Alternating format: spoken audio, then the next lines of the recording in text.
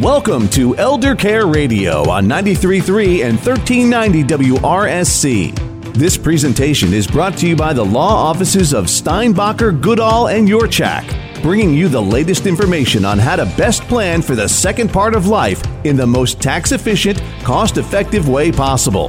Whether you have a loved one already in a nursing home and spending thousands of dollars each month to pay for care, or you're simply planning ahead, you'll hear ideas that will help you pay for long-term care without going broke in the process. Now, welcome to the show. Hello, I'm Chris Forshee. Let's introduce you to the two people who know lots on this topic. Our co-host, attorney Jenna Franks, and certified Medicaid planner Kristen Doherty with Steinbacher, Goodall, and Yorchak Elder Care Law Firm. Before we get into our topic at hand, we want to point out first, Elder Care Law is all you do. That's correct. We focus on planning for the second half of life. We ask the tough questions. What happens when you die? What happens if you get sick and need long-term care? Or what happens if you receive a dementia diagnosis?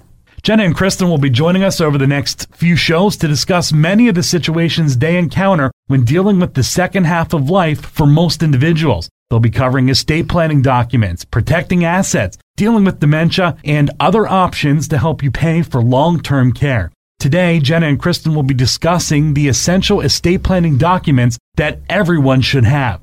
But before we get started, Jenna, tell us how you got interested in elder care law. Sure. I actually became interested in elder law because of my grandparents. My grandmother has dementia that has progressed over the past few years, and my grandfather has several physical conditions that prevent him from walking or getting around very well. We actually lived with them for a period of time to help take care of them. However, that burden quickly became overwhelming. You basically had to watch both of them at all times to make sure that the stove was turned off, that they were eating enough, or that they hadn't fallen or hurt themselves. But together, our grandparents were able to do a lot on their own, and our family just wasn't ready to move them into a facility. Luckily, there were options to provide in-home care to help take some of the burden off of the family. Seeing the stress this had caused my family, and then seeing the relief once we had help, made me realize then that being able to help families navigate through the long-term care options available was what I wanted to do. And I know Kristen had a similar experience. I did.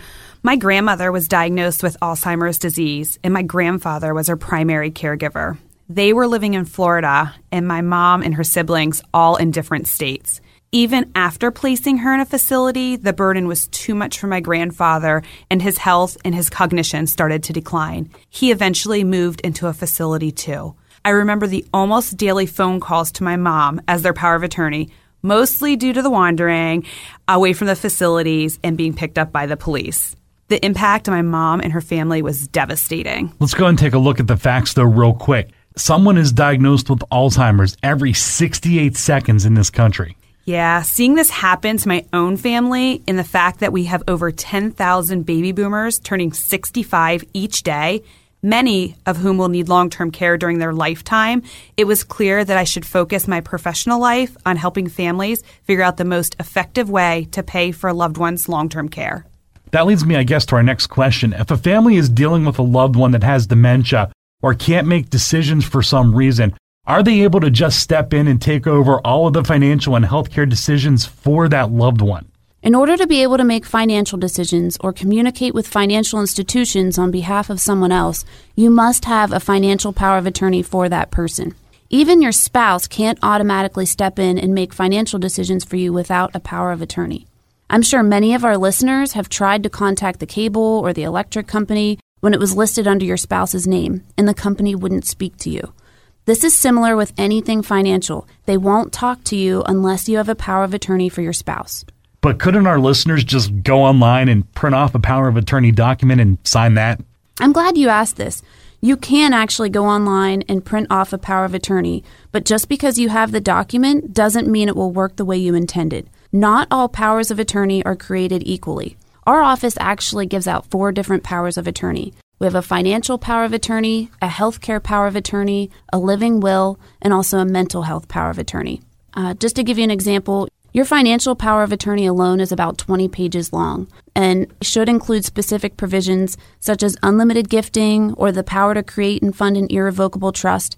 These are 2 of the biggest issues that Kristen and I probably see when it comes to estate planning documents.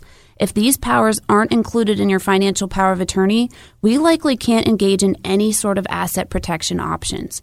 And rarely do the powers of attorney that come from other offices allow those powers.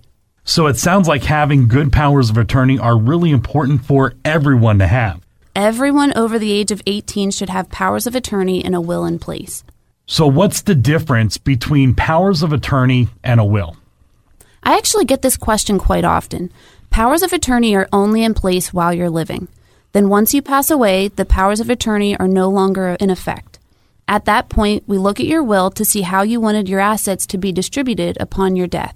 Your will should state who your beneficiaries are and who will be the executor that pays your debts and expenses and makes sure your beneficiaries receive the rest. It's important to understand that your will likely doesn't apply to every asset that you own. If you hold an account jointly with someone else, for instance, and one of you passes away, chances are that that account will automatically pass 100% to the surviving account holder, regardless of what your will says. The same is true of any account you have that includes a beneficiary designation. Once you pass away, that account automatically passes to the beneficiary that you have designated on that account, no matter what your will says. So really, there's a lot more to estate planning than just having documents in place. Exactly. The documents are really important, but it's more important to have a good overall plan so that you know what will happen if you pass away, or even if you don't pass away, if you get sick and need care at some point. This makes a transition much easier on you and also on your loved ones. Our office actually puts your plan in writing so that you can reference it from time to time to make sure your plan still makes sense and nothing needs updated. So those are the main estate planning documents, then powers of attorney and wills. All adults should have powers of attorney and wills, and sometimes it also makes sense to have a trust. Now, I was always under the impression that trusts are for people with lots of money. Actually, no. Now, it doesn't make sense to have a trust if you have no money. But even if you have a small nest egg, it might make sense to have a trust depending on your situation and your goals. Trusts are used for so many different purposes. For instance, to avoid probate, for asset protection against creditors, maybe to reduce taxes, or to control gifts that you're making to your loved ones. We've created trusts in all of these situations. However, the most common trust that Kristen and I use nowadays is the Asset Protection Trust. With the cost of nursing home care drastically increasing, many people are concerned about losing all of their hard-earned money to the nursing home. We often use asset protection trusts in those situations to protect some of their assets from their cost of care. Jenna, thanks. And coming up after the break, we'll talk about how you can actually protect some of your assets so that the nursing home doesn't take everything. It's all coming up after the break. Stay with us. The Alzheimer's Association and the Ad Council present the story of Cynthia and Ed.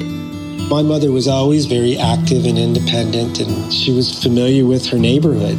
But one day, out of the blue, she stopped at the stop sign for much longer than usual. And she didn't know whether she should go forward or turn or just stay at the stop sign. She wasn't even really sure where she was at. She was very concerned. It was very unsettling for her. It's important for you to talk to someone about it, to bring the family in on it. I felt so much better after my son told me, "Mom, I don't want you to worry or be afraid. I'll be there for you and we'll figure it out." When something feels different, it could be Alzheimer's. Now is the time to talk.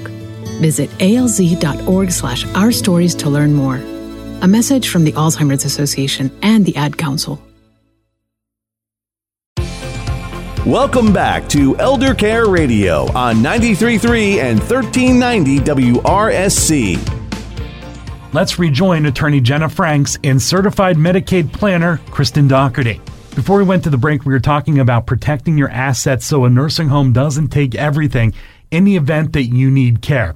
Jenna, obviously this is an important topic for a lot of families having this discussion. Like I said, we actually use asset protection trusts in a lot of different situations to protect assets from the costs of nursing home care. We use what's called an irrevocable trust. It has to be an irrevocable trust because these are the only types of trust in Pennsylvania that offer protection against creditors like the nursing home. Keep in mind, though, that just because it's an irrevocable trust doesn't mean that the assets in the trust are untouchable. These trusts can still allow you to remain in control of your trust assets while still protecting those assets from creditors. So, for example, one of the most common planning strategies that we use is transferring your house into an irrevocable trust. Let's say you did this, and then a year or two down the road, you decide that you want to downsize to a smaller house. We actually have clients do this all the time. You can sell your old house and purchase the new house, and you can typically do this on your own. You don't even have to go through our office. Just put the new house into the trust name so that it stays protected against your creditors. So there are ways that you can use the assets that you put into a trust. The assets are not untouchable.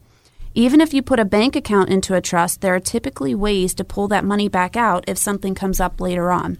Keep in mind that when drafting these trusts, we try to give you as much flexibility and power over your assets as possible because we understand that it's scary transferring your assets into a trust.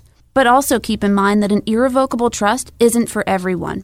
Whether or not a trust is going to work for you depends on several different factors. Some of those are just your health, your goals, how much assets you have, how your assets are structured, who your beneficiaries are. For instance, estate planning can require a little more work when we're dealing with blended families or families that include a loved one that has special needs. So, Kristen, let's talk about that family dynamic because you have situations where you have some folks are divorced, you have stepkids into the mix. How do you go about giving one person the ability to make this happen when you're dealing with this situation? Mm-hmm. Yes, special needs planning is a unique and very important thing for everybody to consider. A lot of times, Jenna and I are working with families who didn't even realize how important meeting with a law firm that works with special needs planning and how important that is until they've run into a situation. So it's really important to get the information out there for the families to come in and meet with us before the crisis hits. Special needs planning is really putting together a plan to provide for the current or the future needs of a child who has a disability. Now, a child can be someone under the age of 18, but a child can also be an adult child that receives SSI or Medicaid now or potentially in the future. There are several different factors to consider when we are looking at special needs planning. The first one is when a child turns 18 years old, your parents cannot automatically make decisions for that child any longer. So at that time, our job is to determine whether that child can understand and sign a power of attorney document or if a legal guardianship is necessary at that time. A guardianship is the process of petitioning the court to appoint another person to make personal decisions for that child. Once a legal guardian is appointed, the child is no longer able to make his or her own decisions.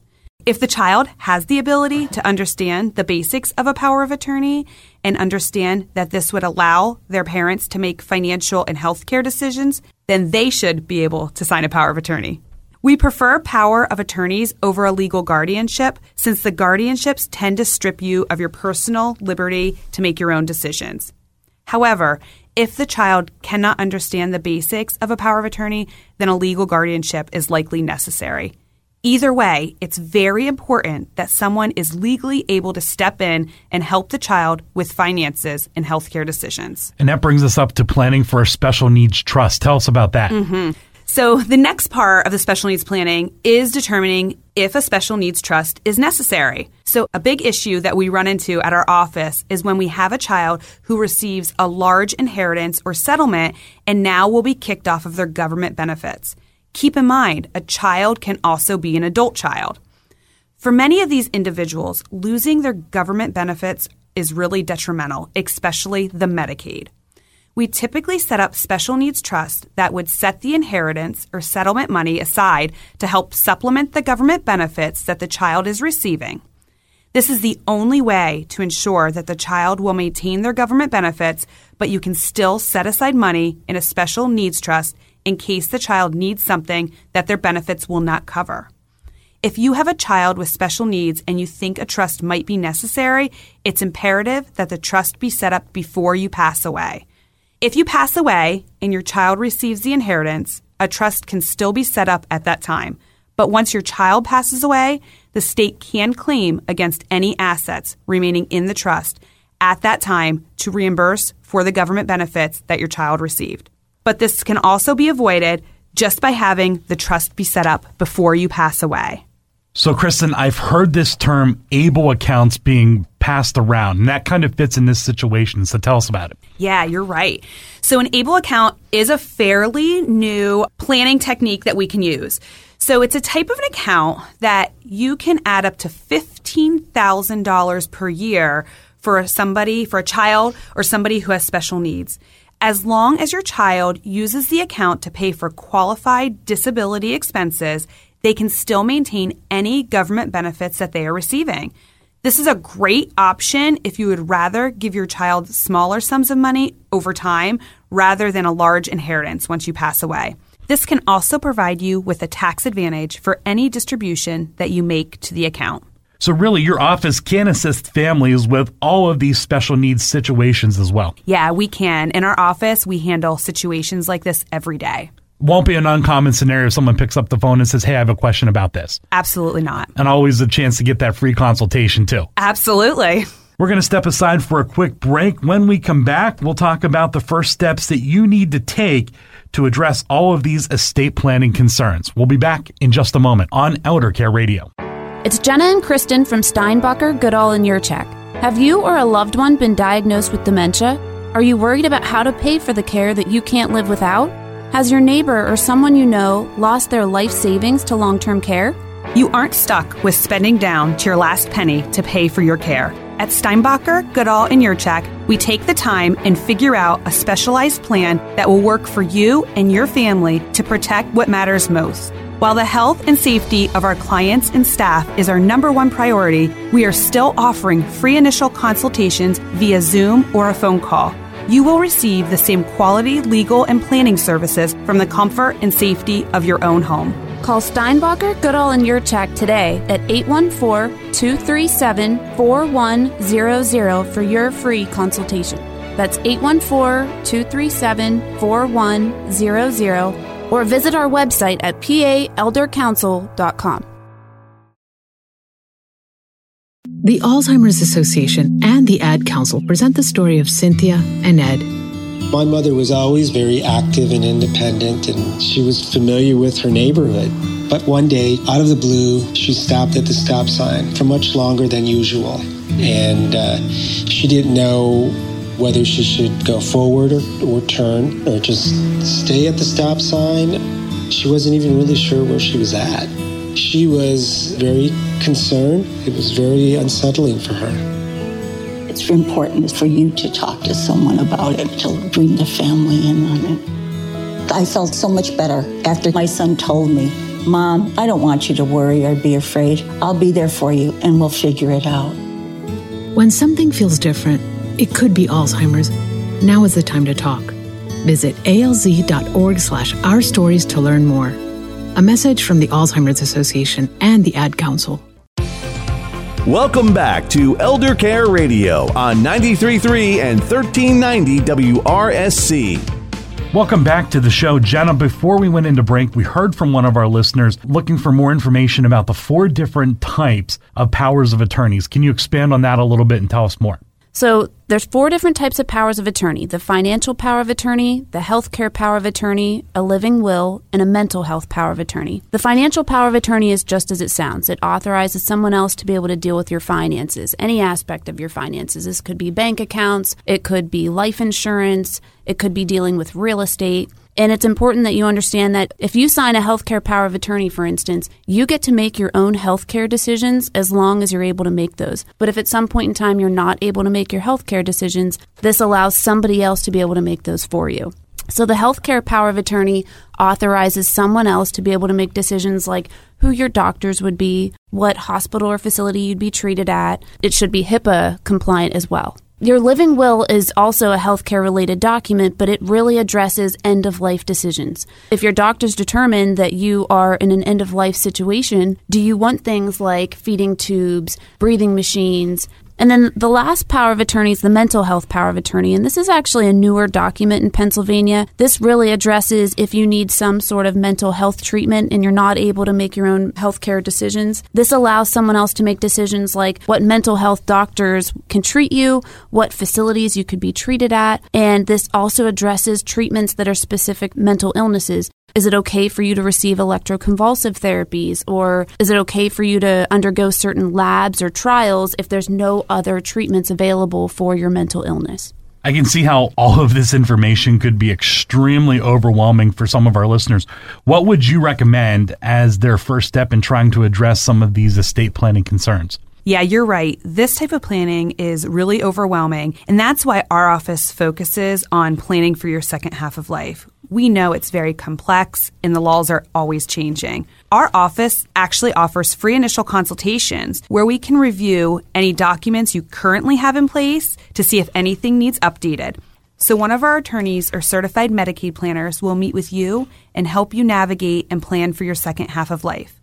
Putting a solid estate plan together doesn't have to be overwhelming. So with all of that being said, how do people reach out to you, connect with you, and get this process moving? Our listeners can call us at 814-237-4100 to schedule your free initial consultation. Again, that's 814-237-4100, or visit our website at paeldercouncil.com. And the best part about it is that initial consultation, always free. That's right.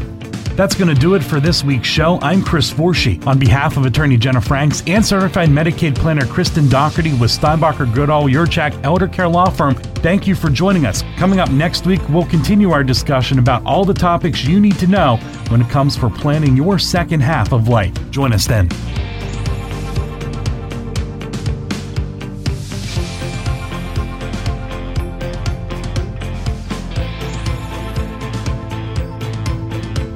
Thanks for listening to Elder Care Radio. Join us again next Sunday at 10 a.m. on 93.3 and 1390 WRSC. The choice of a lawyer is an important decision and should not be based solely upon advertisements. This has been a production of the law offices of Steinbacher, Goodall, and Yurchak, and Forever Media.